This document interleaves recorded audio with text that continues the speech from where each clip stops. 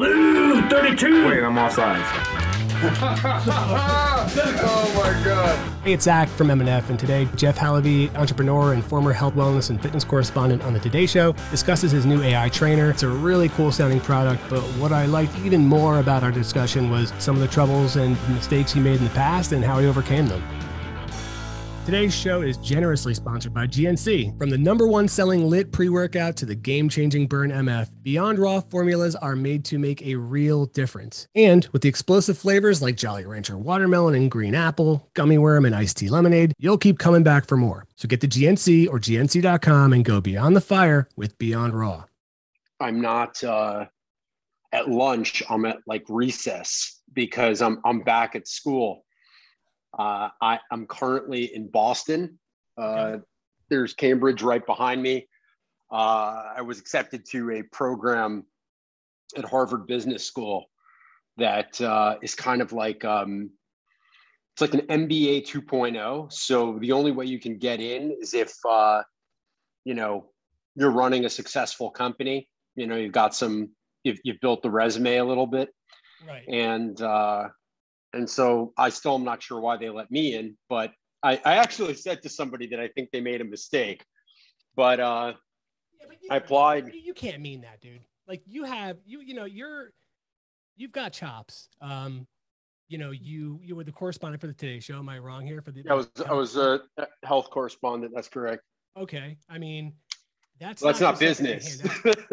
Right. But that's not really a business accolade. I fell ass backwards into a TV career. I don't know if I told you this. This is a true story.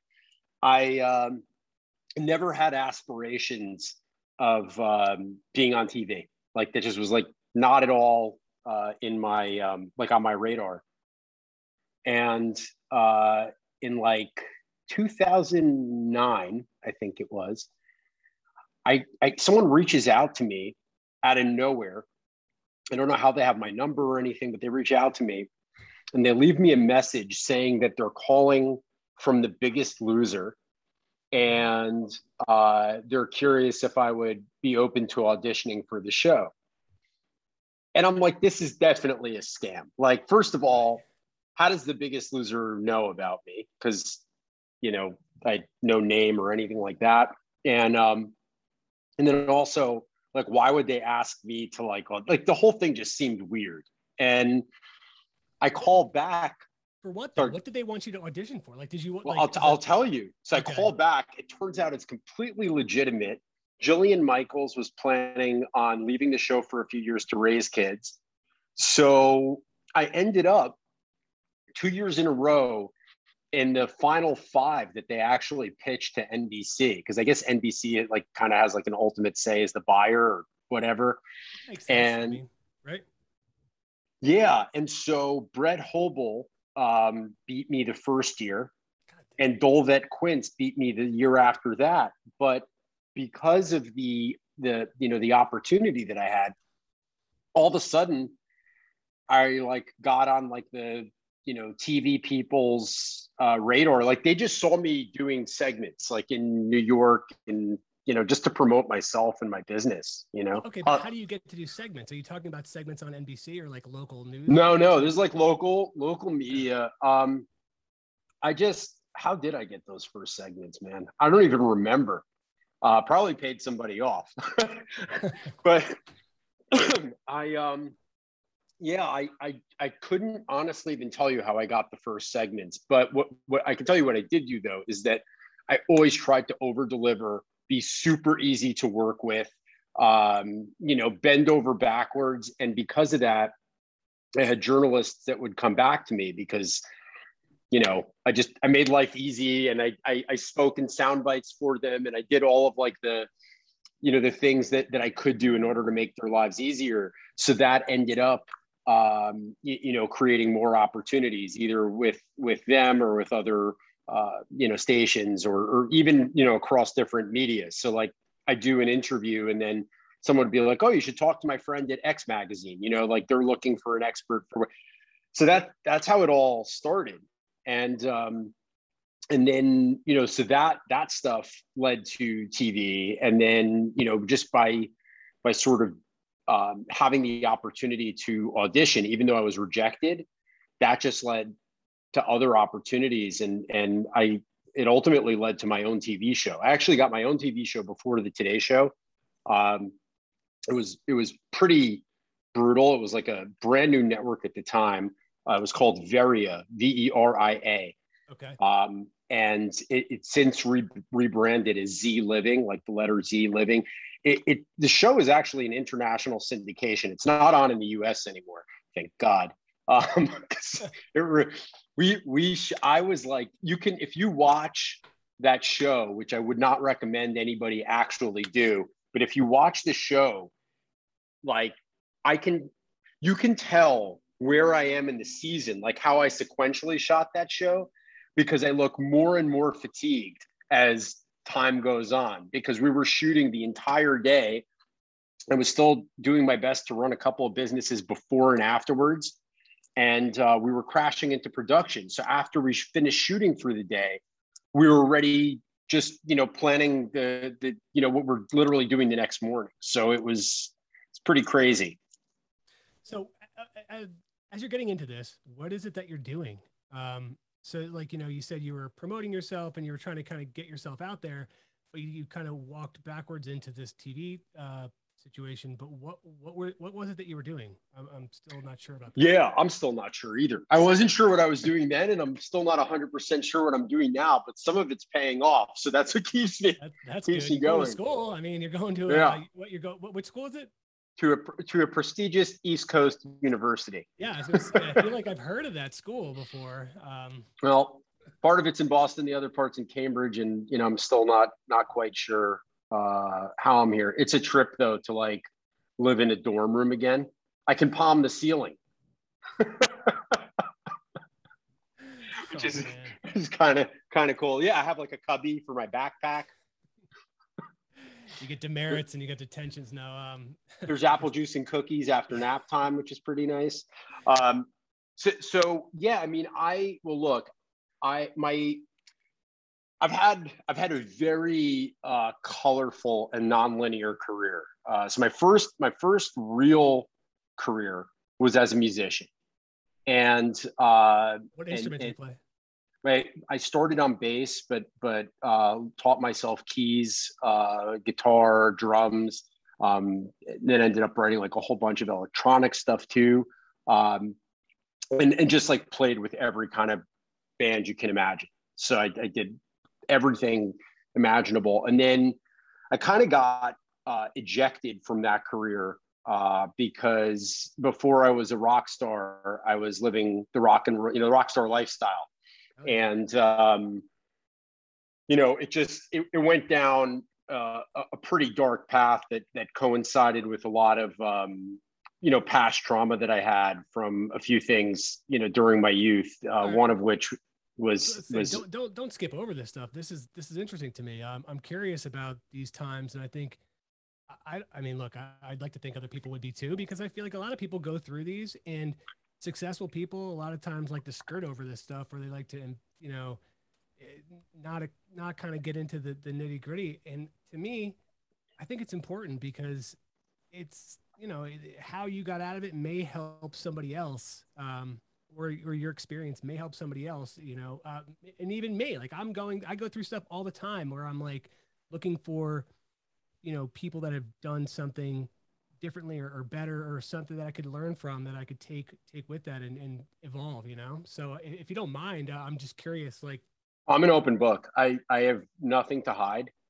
And I've actually found, the process of sharing to be, to be helpful for others. And especially just like as a dude, and this is a problem, generally speaking, as guys, we don't want to seem weak. Right. We don't like to share, especially, those of us who have, certain career tracks. We're even less likely to, to say anything because we want to just have an appearance of, what we are. But I'm happy to talk about it. I mean, the big one for me, I didn't have an easy childhood. and just lots of stuff that happened in my childhood. Abuse. I was, I was a poorest kid in the school that I went to. It kind of like all culminated at the end of elementary school when I found out that the headaches and pressure that I had in my head were being caused by a tumor the size of a pear that was sitting right behind my eyes, right below my brain, and right above my hard palate. It's called an angiofibroma, which is a vascular tumor. So that creates its own complications because aside from being in the middle of my head, it couldn't just be excised immediately because I would bleed out. I'd literally bleed to death on the operating table, which almost happened if we had gone for the first surgeon that was going to do my surgery. So what they actually need to do is shoot little tiny darts in the tumor first. It's called embolization. And that needed to be done before. The reason they wanted to get it out so quickly, though, is because it was like literally less than a paper's width away from my optic nerve. And once the optic nerve is compromised, you're blind for life, like period. They can't, at least to date, they cannot reverse it. Not that I know of, at least. And so I went through what was definitely a very traumatic experience because I didn't know if I was going to wake up or not. Once I had an 11-hour surgery, and that was one of two. Like I had the embolization first, and then, I think it was like 3 or 4 days later, I had this crazy 11-hour surgery. And the crazy part is my whole life, I told myself a story. And the story was, I wasn't afraid. I was too young and too stupid. And I just, listened to what the adults had to say, which is that, I'd be okay. And I only found out within the last few years as part of this, I don't know what I'd call it, but, as part of my spiritual growth, I asked this came up, like, I can get into all kinds of other stuff. It came up and I asked my mom, I said something about not being afraid. And she just looks at me and she's like, what are you talking about? And I was like, what? I was, too young, too stupid, listen to the adults.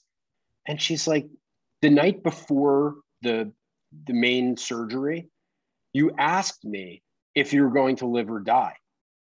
I mean, and imagine, like my mom, I can't even begin as a father, especially now, I can't imagine it, but my mom having her, 14-year-old son ask her if he is going to live or die, and of course she reassured me and everything, but, she said, you may not remember that, but I will always remember it because I stayed up crying the rest of the night, and I eventually fell asleep. So, but what that did is unbeknownst to me or anybody else around me, because I was not a veteran, and the understanding of trauma was very different, over 25 years ago than it is, now. And I had PTSD manifest in my system. And the reason I say manifest is that PTSD isn't necessarily something where there's just like stimulus response. So there, I think that a lot of times people believe that there's going to be like a rapid change, and that's how if someone has incurred, this traumatic wound to the psyche. But what happened for me is I healed. It took months after my surgery because they went in through my hard palate, and I couldn't eat, talk, swallow even in the beginning. I couldn't do anything. My head looked like it was like someone used me as a piñata, like I was in a car accident. It was terrible, all swollen. And what happened was a few months after the surgery, I'm a freshman in high school, and I start getting these crying bouts out of nowhere. And I know that like I'm sad. I know that I have like this feeling, but I would go run and hide and cry. And I didn't, I didn't want to go for help for sure. And by the way, having unexpected crying bouts when you're a freshman in high school sucks. That's I thought that's how you got laid a lot. No. This is like the pre-emo and, whatever days, like it wasn't cool to, and so I'd go run and hide, and I eventually got you know, this is so embarrassing. My mom caught me in our basement, like sobbing. And she asked me if everything was okay. And I'm like, I'm fine, go away. You know, like, Yeah, this is a happy cry. Exactly. Yeah. And so I tried to just like brush it off. And the thing is, I was able to like get out of that situation without like that immediate situation without my mom thinking something was majorly wrong. You know, like I just was like, get away, leave me alone. You know, I'm fine. And then over like the next few years, my behavior started to change. You know, to say that I became like moody would be an understatement, but also I was like a teenager. So that kind of gets hidden. But I was fatalistic. You know, at that point in time, I was not actively suicidal, but I did a lot of things that could have easily led to my death. And I remember what I thought, you know, which was that. What were some of those things? I'm just curious.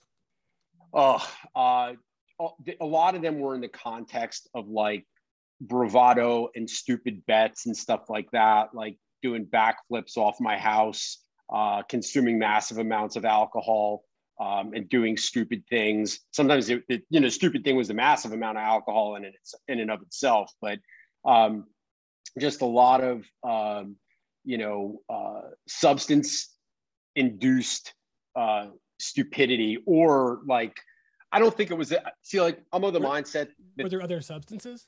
I'm curious, like, were you into drugs or like, look, you're open book. So, I mean, let's get to it. I'm curious. Well, I don't, but what I don't like to, what I don't like to do though is I don't like to glorify anything. So is like, I rather, though, because you're saying how it was traumatic for you, and you're saying what you went through to, you know, like what you turned to. And I don't know if it's, look, you can say it's glorifying it. I understand it's your story, but to me, it's not. Like, I know people in my life that did the same thing and they didn't make it out.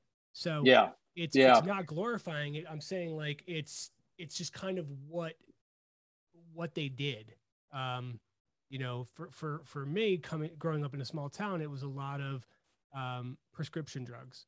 It was a lot of like, you know, opiates. It was a lot of Oxycontin and Vicodins and Xanax and all those types of things. And some of my friends just didn't make it. Some went to jail, and some just got totally effed up, and they fucked their life up, and that's that. But like, they didn't bounce back and make it out. And I mean, if they could, again, they would tell the story now, and some of them do. They would say, terrible idea, bad idea at the time. I thought it was fine, or I thought I had it under control, or I thought it was just what kids did, and it's not. And they just were really good at either hiding it, or they had parents who were oblivious. So, like, I'm not saying it to say like, oh my God, you're so cool, you were in a band and you were doing a ton of drugs, or you were doing whatever. I'm saying, again, for people that may be in this spot, and I hope, God, if there's one person that hears it and says, shit, man, that's me. I don't want this. Like, look at this dude. This dude is now, you know, going to school again, and he was on the Today Show, and he's got these businesses. Like, that's the thing, man. Like, there's nothing, they can do it. They can do it too, but you have to make that decision to want to. And I want to get to that point to where you made that turn, that epiphany. But I guess I'm just trying to get to the details. Yeah. Well, what I'd say is this: is I don't like the, you know, the sort of like the war stories version where it's like, I once did so much of this drug, and you know, like I just don't like to get into that. What I'd say is this: is I had zero discretion, and everything was on the table. You know, so you were sucking a lot of helium and ludes, and no, I don't know, like what people. I wish it was helium. To the best of my knowledge, helium won't do anything other than you know, give you a ridiculous voice for a couple minutes. But yeah, it wasn't helium. And yeah, I just so anyway.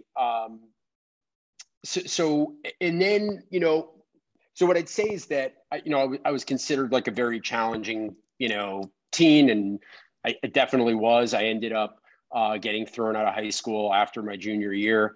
And then I went to community college. Like, I think it's funny because like right now, I mean, it's pretty obvious the school that I'm at, which is Harvard, you know, from the way we described it before, but, you know, I'm a Harvard Business School in a program that's very tough to get into because this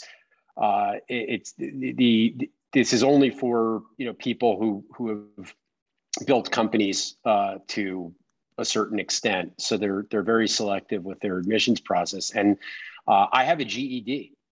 So, I'm actually really proud. As a matter of fact, so after I get thrown out of high school, I ended up going to a community college. It turned my life around. I went to Rockland Community College in Rockland County, New York. And on my first day of class here, I actually wore a Rockland Community College t-shirt.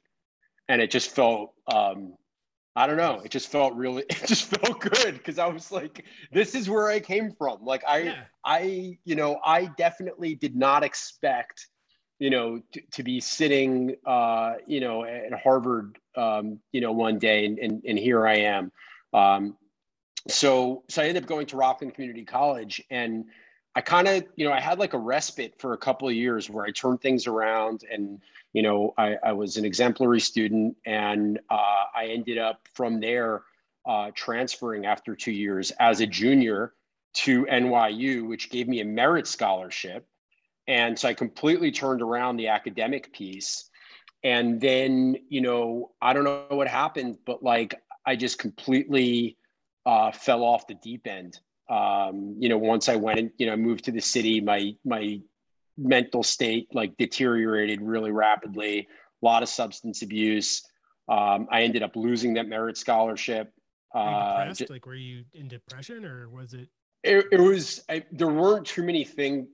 I was basically like a walking DSM-5 or I don't even know what we're up to now, but the point is I was a walking DS. I just had like, I don't even know what that is. I was just nodding to like pretend so it didn't look stupid, but that is it's like the diagnostic manual for psychiatric illnesses. Okay. So they, it started with like the DSM-1, and I think they're up to probably, the DSM-5 or 6 or something like that. And I don't know, maybe more. But I had a lot of problems. I mean, everything from, I was convinced, I have an uncle who died of Lou Gehrig's, and I thought that I might have it because all of a sudden I had like zero energy. My limbs were numb. My hands were like ice.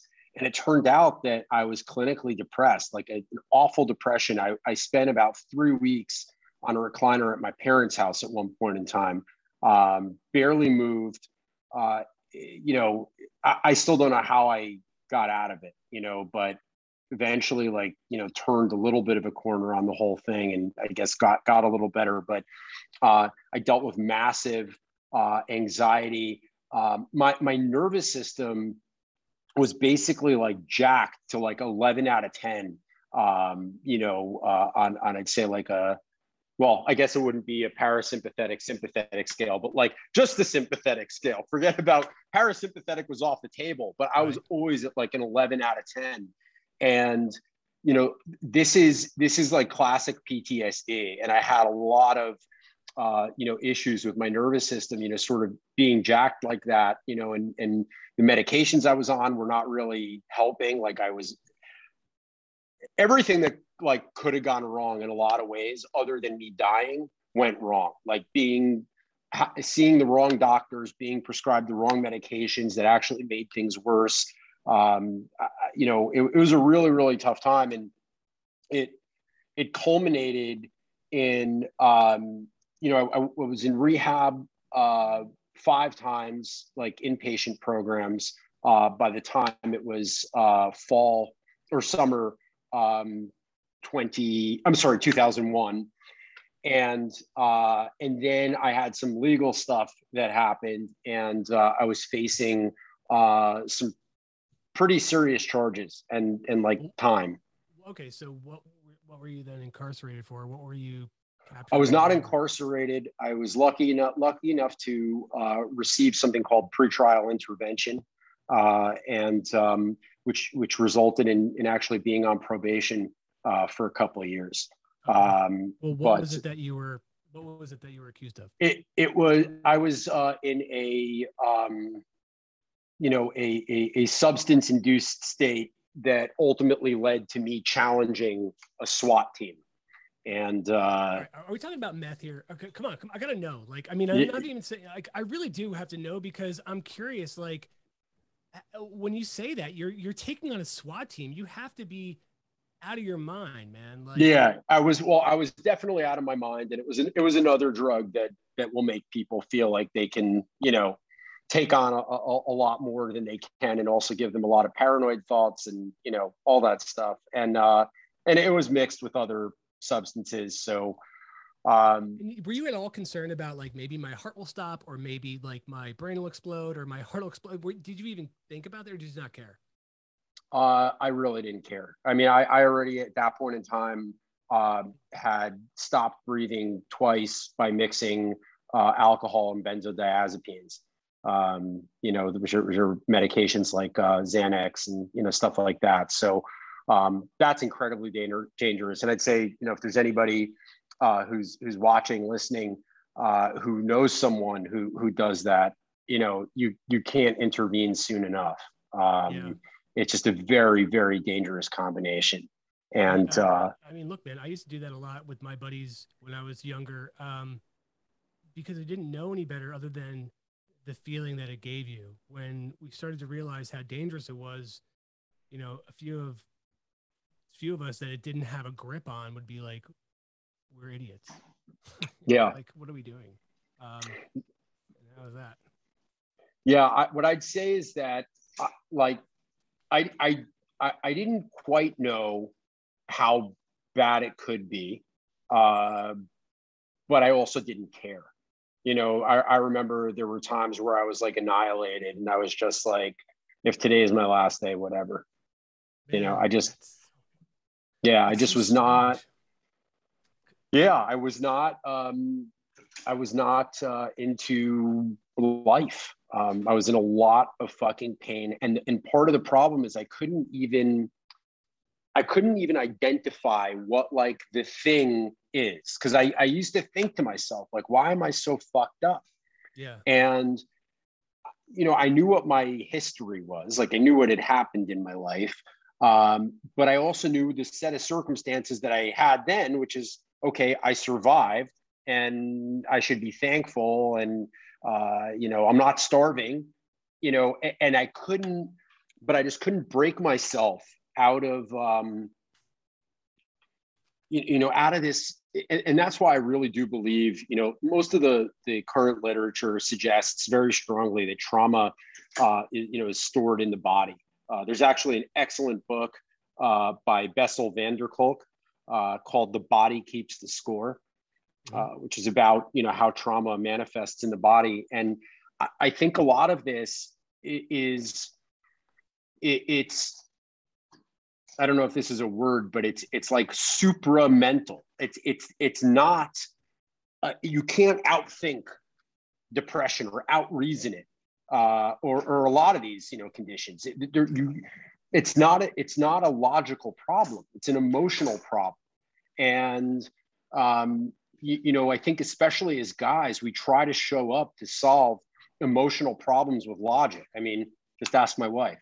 So, or ask any woman. I mean, that's like a large part of the disconnect is like, we're always showing up with these logical solutions and, or what we think are logical solutions. But the thing is, it's very, very difficult to actually do that. And when we're trying to heal trauma, when we're trying to change the course of our lives, and heal wounds from the past, that I don't think that the logical piece always really works. Maybe eventually by talking it out, someone gets somewhere where they feel better about it and they do heal and they're able to move on. But no one ever sits there who's been through trauma and goes, oh yeah, I survived, so I should be thankful. And that's that. Yeah. That never happens. That never, ever, ever happens. It takes us time to metabolize it. And it's almost like it needs to work its way through the nervous system. And that's why I personally think that psychedelics are really the the drug of the future, or I should say the medicine of the future for psychotherapy, because what they do is they allow this metabolization to happen, and happen rapidly. just even any of the studies that are, and they're now just, more and more every single day looking at MDMA or psilocybin. Yep. That's what I believe they do, is they just allow the metabolization to occur, because there are a lot of reasons that it can't occur, it didn't occur, and they remove a lot of the boundaries and allow us to work these things through. I don't even remember where we were. We were I'd love to dive into that with you again sometime. I swear, because that's something that I've been researching recently, and that's something that I do want to do something on, and I would love to speak with people about, because I do think it's interesting, right? Like, why not take something like that when it's under a doctor's care, then say something that's going to be consistently, I don't know, that your body's going to adapt to, that you're going to need more, and you're going to have to pump more of it into your system. Like, if that can help you, and it seems like every study I've seen, be it soldiers with PTSD or people that are really just like down and out, it can really help them rebound. I mean, it's like the stigma that's attached to it. It's about, shaking it. And it's also like, look, man, it's like anything, right? Like, if you drink or smoke weed all day, every day, it's going to fuck you up. But like, if you're responsible with these things and you're using them, be it recreationally or under a doctor's care, it can be these things have proven to be beneficial. So yeah, I'm very curious to dive in to those things. So I am glad you brought it up, but I don't want to, I will forget to ask some questions that I want to ask you. So like, I don't want to get too off track, but I definitely am going to come back to that if you're gracious. I'll throw a teaser out there. MDMA completely changed my life. So I actually went through a course of treatment with someone who does this, under the radar here in the United States. How long? And the treatment started. I'd say the treatment is ongoing, because what happens is these drugs are capable of really shaking the snow globe, and you hit the nail on the head with the care part. If you're not under someone's care, I do not think that these drugs should be used at all. I know how fashionable it is now to like go and do ayahuasca, and in some other country. I think it's, if someone gets somewhere better, great, they're lucky. But when you shake the snow globe that vigorously, you really need somebody who is there for what comes after, because the time that you're under the influence of the substance, yes, you may have insights, things shift, but I'd say that the majority of the psychedelic journey is what happens afterwards. And, I guess that's to be continued another time, but I did want to throw out there that I can't cheerlead enough for anybody who thinks that this is a good solution for themselves to please, there are people out there, find those people and how work. Do you find them? Because I mean, I swear, like, I would absolutely guinea pig myself, or be the guinea pig, because I'm always trying to listen. I think it's ludicrous to think that you can always be something, whether you're always going to be happy or always going to be sad or always whatever. But like, I definitely am introspective enough to want to understand myself more and understand where I'm coming from and how I'm making decisions and how I can make better decisions and how I can be a better father and a better husband and a better human being. And I think part of that, there are things that, happen in my life that I'm sure are blocking it. And, whether it's psychotherapy or cognitive behavioral therapy, or just speaking to a therapist, whatever it is, it's like, I'm down to try to be a better human. So to hear these types of things definitely makes me more inclined to want to test it out under the care of somebody, and not just have to go willing, just, trial and error. Yeah. It's not what I'm about at this point. This is your psyche. It's what holds you together. It's the last thing that you want to go trial and error with. Right. Which is why I cannot advocate strongly enough against, choosing to do this on one's own, or doing it, without the aftercare system, or in another country, and I know people have had positive experiences too. So I respect those positive experiences, but after spending a considerable amount of time under the course of care myself, but also becoming very well versed, in this area, because I do find it fascinating. I really think that the way to go about it is to find somebody. And what I would say is that if you look, you will find, I can promise, because we're also really turning that corner right now, as a lot of this, MDMA is now in phase 3. So, these medications will be legal soon. Yeah. But we'll chat more about that another time, because I don't want to derail your questions. No. Like, I mean, I don't have any, I'm going to be honest, I don't have any like set questions. I just did some research and I have some notes, but like, this isn't something that I wrote down or anything, but like you live in Florida, right? And I do now. Yeah. I'm a New York transplant. So you're in Massachusetts. Is your family with you there? No. That's gotta be, I mean, to me, like, I don't know how well I would handle that. It sucks. It absolutely sucks. I meditate every single day, but my spiritual transcendental meditation, or just like any. No, that can easily lead into another like hour-long conversation. I've been studying the mind in some way, shape, or form for like I'd say like 20 years. I have all kinds of opinions on meditation from experience and by studying.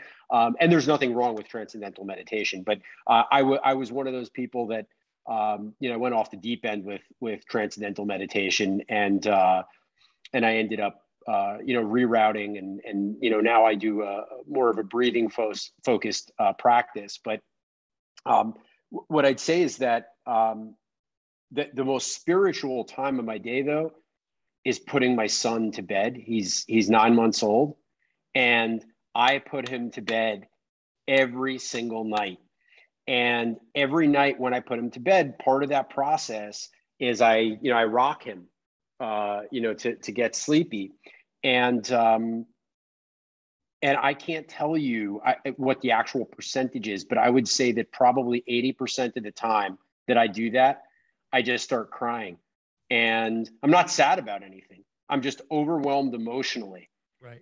And, and I think that, part of what's happened over the last couple of years is that my heart's actually been able to grow. And a lot of that has to do with, becoming a father. Part that precedes it is a lot of this, Well, I saw one grow on your journey hand. Or is that a tattoo? Yeah, that. What a shitty joke. Yeah, so. I do have a heart on my no. I have a heart on my hand, and it's I lead with love, and that's always there to remind me of that. Well, you adopt me. You think? I mean, I turned into such a sappy guy, like I used to be so different, I'm listening to myself. That way. And I'm not bullshitting you. I don't see it that way. I see it as, somebody that's in tune with themselves and their emotions and who they are and what's important. And, there's times where I do feel I have that grasp, and I'm just talking, whether anybody else in this that's listening gets this, that's fine. If they don't, that's fine too. But like, what the way you speak is the way I want to get to there. I'm not there all the time. And I feel like the times that I do diverge from that path, I'm really hard on myself. So to get there is, listen, call it sappy, call it whatever you want. But like, I've got 2 kids, they're young, and it's the most amazing time ever. Like, I've rearranged my life, and if there's one, like this awful, horrendous, no good, very bad pandemic, the one thing that's come out of it, there's probably a few positives that but the biggest thing is spending time with my wife and my kids. That's it. And I never want to give that up. I don't want to go back into an office full time again. I don't want to do shit that's going to take me away from them again. And the way I was living before, I'm really upset with myself for being so removed and just not, I'd rush home just to pick her up from my daughter up from daycare. And then I'd rush her home and try to feed her. And then by the time my wife and I would eat, it'd be like 9:30 or 10. Like, what kind of life is that?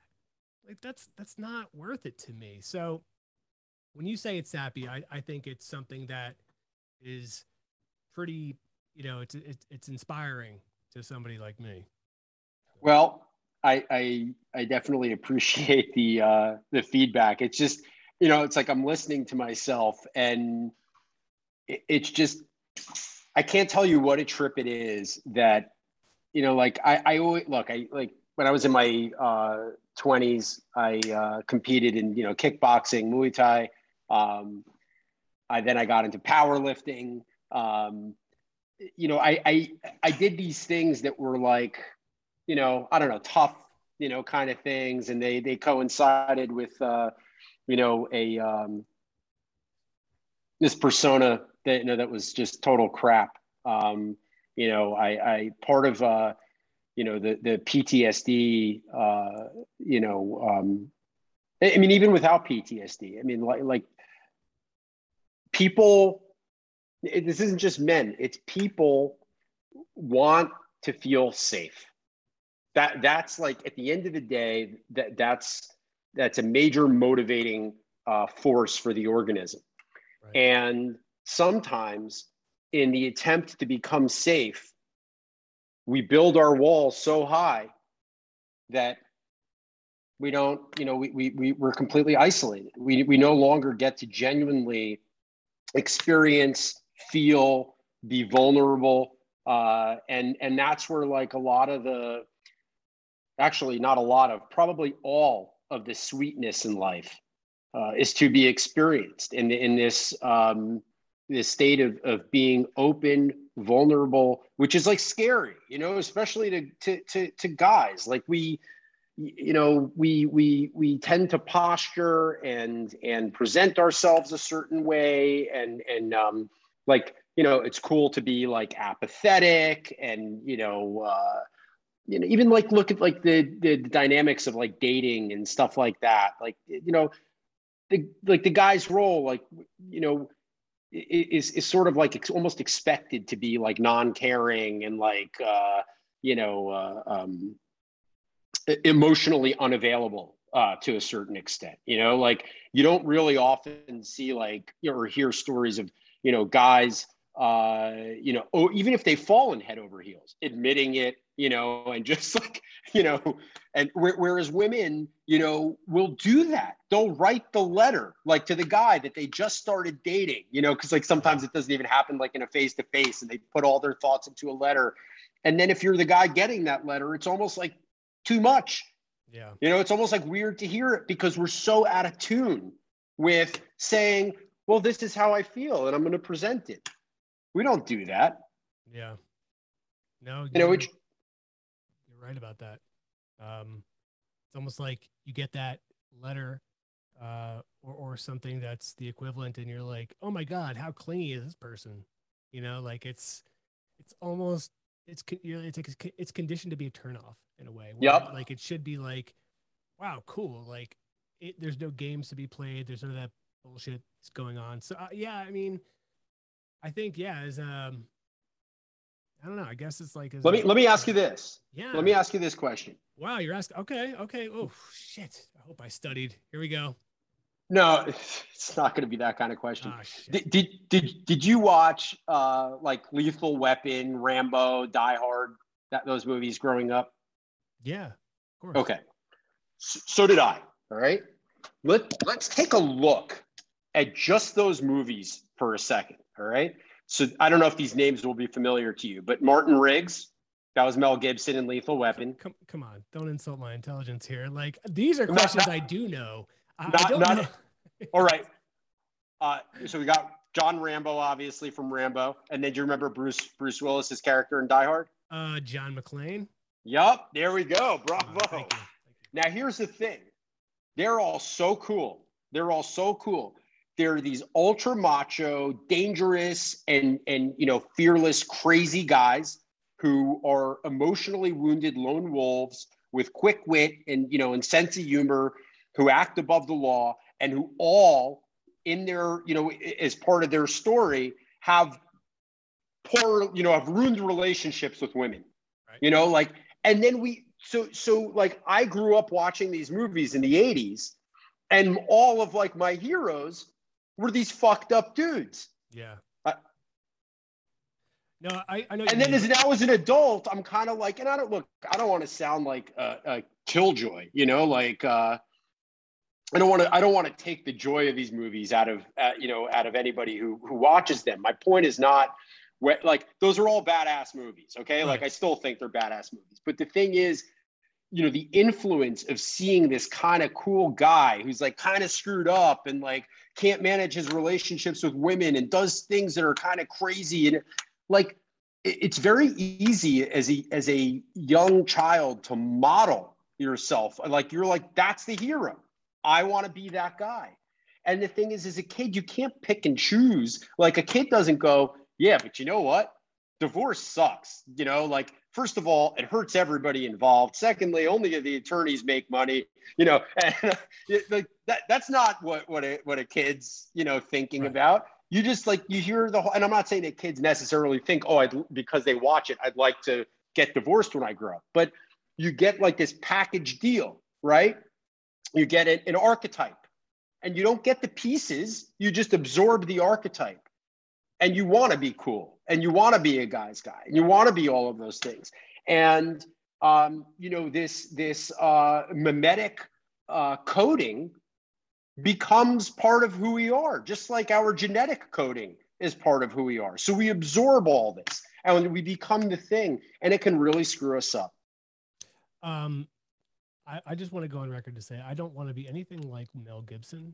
Uh, so, and the other guys, either their characters or who they are, but like, I do get what you're saying. Like those are people that you end up like, you watch these characters and you start to think, wow, they're so cool. But really, like when you kind of strip away some of the layers, it's like, but he's kind of addicted to his wife. Is that really how I want to be? And the answer to me is no, because my wife is awesome, and I'm pretty sure she could probably beat me up.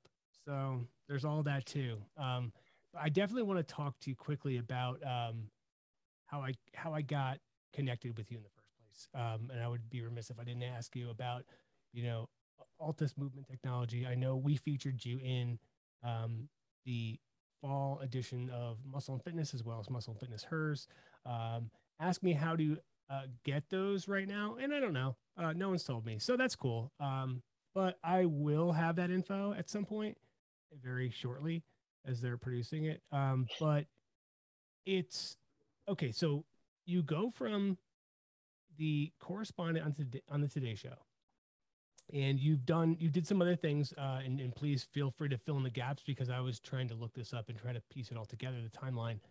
How do you get to this point, and then we can kind of get into what it is that the new company does? I'm curious. Yeah, it's funny because as you were saying that, I was like, yeah, I speak the same way I work, or that my career is the same way that I speak, which is very nonlinear. It's just like all over the place. So yeah. What I'd say is that what set me on the current journey, we're bringing to market, I should say, because we created already. We're bringing to market the world's first AI personal trainer in late Q1, early Q2 of next year, and it's a device that is about the size of a sound bar. It's virtually invisible in your home. It plugs into any screen, just like an Apple TV would. So, connects to the internet, connects through HDMI to your screen. And inside the device, we have cameras and that are running a proprietary computer vision neural network, which is a form of artificial intelligence, and computer vision is the way that software is able to see an object or subject in space. And the technology we've created is really so robust that we, in essence, have created GPS for human movement. There is nothing out there that is even remotely close to tracking the body in 3D, including it's truly 4D, because velocity and time are part of that equation. But 3D with all of the joint rotations, just absolutely nothing compares to it. And We also built a very robust as well machine learning model for exercise science. So we had or have, I should say, a team of people who are literally Olympic directors, strength and conditioning coaches at the pro leagues, people who literally call LeBron a client, who this machine learning model was built on, built on the intelligence of. So that is coming to market in Q1, Q2 of this coming year. Altus Movement Technology, correct? Yeah, just Altus. Altus? Yeah, that's the full name of the company is Altus Movement Technologies, but Altus, we're for the purposes of brevity, Altus. What is Altus? Like, what is that? How did you come up with that name? Yeah, it was like a generic placeholder name that eventually became the name of the company. So it just like for all, the funny thing is it shows you like the risk of doing that. Like we were just like, we need to just give this like a cool name because we started this several years ago as a project to see how far we could push, just the computer vision element to this whole thing. And, in its project phase, we had to call it something. So it just started, it was called Altus, and then the name just stuck. So that's what it is. But the whole thing started like 10 years ago. You've been working on this for 10 years? Well, not the technology itself is only a few years. So it started conceptually, this started in late 2018. Work began in early 2019. But before that, way before that, when this was not even on my radar, I got tapped by Michelle Obama to create a technology-based program for Let's Move, her childhood obesity initiative. And I created a program that leveraged early wearables. And it ended up being the most successful program underneath that entire campaign. And you're in New Jersey, right? Mm-hmm. Yes. Yeah. So we ran our the pilot program in Newark with good friend of mine and mentor Cory Booker. Yeah. And he was the vice chair of Let's Move. And really successful campaign. Same hairstyle. I know, but I think he rocks it better than I do. And also, like, I don't know if his is by choice. Mine is no longer by choice. Like it was, and then all of a sudden it wasn't. And I had like that single tear just coming down my cheek as I realized that I'm not doing this because I really want to anymore. But yeah. So anyway, so I had the opportunity to expand that program nationally. I ended up not pursuing that track for a variety of reasons that I'd rather not get into now. What I will say for the purpose of brevity is that I'm not a politician. It's not what I do. So it wasn't the right gig for me. And trust me, I will ask you about this later on because I respect what you're saying right now, but I'm definitely going to try to dig because I'm curious about you and your journey. And I feel like in my heart, I know what you're trying to say, like without trying to say it, but I'm just going to let you know, I will press later on for that. Yeah, you may or may not get it out of me, but I probably won't. I'm not, I don't think so either. I'm just not into politics. I think that there's a lot to be said about the private sector. And, and that's where I focus my efforts. And so, I walked away from that though, thinking, wow, that really worked, and this was like, it was kind of new at the time because most people didn't think about technology really meaningfully intersecting with health and fitness. Like the world was actually a very different place when it came to, to technology then. And, other than like heart rate monitors and stuff, like what other technology were people really using? And so I thought it was super cool. And I was like, wow, this actually works. So I pocketed that, like, that lesson or that learning. And I knew I was going to do something with it. I just didn't know what. Right. And then, the connected fitness category starts opening up and I watched it grow. And I thought to myself, I don't know if I lost you there. No, you did, but like, Okay. don't worry about it. It's fine. So there you are. But Keep going. yeah, Don't let me stop you. I watched the category grow, and I really wanted to take my time to line up my shot because I knew I was going to do something in the category because I found it fascinating. And this is obviously pre-COVID. I just thought that this was something important was happening. And then I finally, kind of landed at a place where I was like, I know exactly what I'm going to do, because one of the things that I kind of felt was missing was, the name of the category was interesting, connected fitness. It meant one thing. It meant that it was connected to the internet, but it wasn't, in my opinion, connected to the user. It didn't understand who they were. It didn't personalize things for them.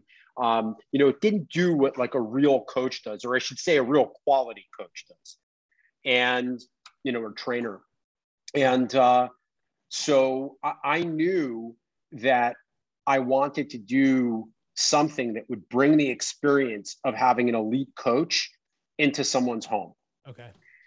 And I wanted to something that would be a fraction of the cost of any of the other offerings that were out there. So just like in terms of aligning with, like, I guess where business mission aligns with spiritual mission, which is nice when they align. And I think it's important to find one, the concept of democratizing access to quality health and fitness resources. So, the category itself was priced very high, minimal entry points of around $2,000. And so I knew that I wanted to create something that was simply, very easy to use, plug and play, like, just like if you get, any other component for your home, you just stick it in the, in the screen, didn't take up a lot of space, so you didn't need to allocate new space for it. It would meet you exactly where you are, how you need it. So completely exercise and equipment agnostic. So if someone's a poor mover, so to speak, it can work with them. If someone's a great mover, it can work with them. If someone has zero equipment, they can use Altis. If someone has tons of equipment, they can use Altis. I really, I wanted to create this magical thing. And I was really clear on what it was that I wanted to create. And as luck would have it, I met my first co-founder, who's an expert in machine learning and computer vision, serial technologist entrepreneur, and multi-exit guy. And then I ended up picking up another co-founder who had 1.1 billion reasons that I should have him as a co-founder. His exit value in the 5 years prior from two different ventures, and I think that when you're clear on your vision, that I don't believe in like the law of attraction, like I believe in the law of doing, but if you have that clarity and you kind of like, no, this is it, this is what I want to do, and you just keep on pushing towards it, that does tend to somehow attract your collaborators. And in my case, I was very fortunate that it worked out that way, and I'm very humbled to work with the people that I'm working with. Do you at all get concerned with the fact that, early on in the pandemic, I read studies that like health and fitness app downloads were up like 50% the prior year. As it kind of goes on, people are traffic to gyms is going back. Do you think like, shoot, I missed my window, or like, man, like does it kind of eat at you, and not to, because businesses, it's you strike while the iron's hot, right? Like, so you want to get in while people are going to be either captive or you're going to get their attention. Like, do you think about that stuff? Do you get like, does it keep you up? Do you get nervous? Or are you just like, you know what, if this doesn't work, I'm going to school now, and I'm going to be good, or what do you think? Because you do have investors, and you do have people that are going to at some point be like, "Yo, what's up with that loot?" Does it keep you up? Does it kind of give you a little anxiety, or are you just come what may, and if it works, great. If not, hey man, suck it. Yeah, I mean, I just kind of feel zero pressure. Basically put my head on the pillow every night and go to sleep immediately. And, I really just never worry. And of course I'm lying through my teeth. I constantly worry I like to win. I like to succeed. I believe with every fiber of my body in the product that we're building, the value it's going to deliver, how many lives it's going to impact and change. And of course, how much money, the company will make and the return that it will present for investors. Yeah, no, I mean, I'm incredibly stressed out about it all the time. I have immense confidence in what we're doing. And I certainly don't have any fear of having missed out on anything. I'm not building a new tchotchke for people to use during the next pandemic. I am building a very serious technology platform that I think is going to revolutionize the exercise and movement-based instruction industries. And that's why we've had so much success early on, picking up early B2B clients that includes large physical therapy chains, gym chains, and hospitality titans like Hyatt. Got it. Look, I could talk to you some more. In fact, I could talk to you for a long time, but I know we'll do it again. We gotta get going. I hope so. Please promise me you'll do it again, because I have so many more questions, and there's so much more that I want to cover. And I don't know. I appreciate your time, and I'm gracious. I'm grateful that you gave this much time, and just to let us know and let me know specifically about what you're up to. But I find your story really interesting, and thank you for sharing. And apologies if I'm a little pushy, but I don't know, man. Like I want to know about you, and I'm always curious about people who are successful and how they got there, and especially the ones that didn't take that linear path, or weren't given something, didn't get a silver spoon to start with. So let's just be careful with how we define success. Well, right. That's why I honestly, I shy away. I appreciate the comment, but what I'd say is that in business, that's what I meant. Right. And even in business, like, how do you measure that? But that's all personal, right? Like somebody like Jeff Bezos may define success different than me. And I'm not trying to catch that guy, but like the idea being that like, you're doing, from what you've told me, you're doing what you want to do, and you're getting there, and you're getting opportunities, and you're doing it by staying, true to who you are and your morals and your values. And that to me is awesome, because in media, just like I'm sure you have, I've seen a lot of people sell their souls to try to get ahead. Sometimes it works, sometimes it doesn't. And I don't want to be one of those people. I'd rather fucking slam my head in the door than do that. So, what I would offer is that I'm doing the best I can, that I struggle just like everybody else does, that I am afraid like everybody else is, that I hurt just like everybody else does, and that in a typical day, I experience all of these emotions, no matter what's going on, because I'm a human being and I'm alive and I'm in the ride. I'm like on the ride of life itself. I know, but you're also a guy that's going to Harvard, and you're also a guy that's backing a very, very a company that has a very high, in my opinion, from seeing demos of it and understanding it, being in this business a long time. I think it's cool. And the truth is, like, I didn't have to talk to you. I didn't have to say, oh yeah, I'll chat with this guy. I just saw what you were doing, and I thought it was interesting. And I really was like, wow, that's really cool. Like, I didn't even know your story or your background. I didn't care. I just was like, damn, that's a cool idea. And then when I learned about you, I was even more interested. So that's all I'm saying. It's cool, and I'm grateful. Can you do me a favor and just let me know how people can either keep tabs on you, know what you're doing? Do you have what's your address? I got like, yeah, exactly. I'll give you, my social security number actually would probably be more useful than my like pen.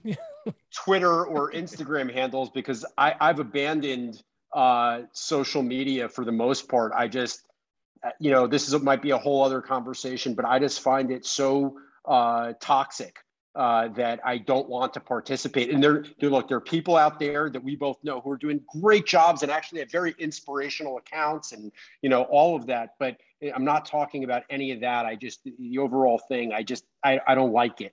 And so I have nothing to promote. I have nothing to sell anybody. Uh, and Except Altus Technology. Like, where can they find that? Where can they get info on it? When it comes out, we'll probably have a pre-order site up, like at some point over the next couple of months. I'm like the worst promoter. We'll have a pre-order site. I can't direct anybody anywhere right now. We'll have a pre-order site up pretty soon. And then we're going to start getting our first units out, in Q1. It will be revolutionary. The one thing I can promise everybody is that they will never have experienced anything like it. All right.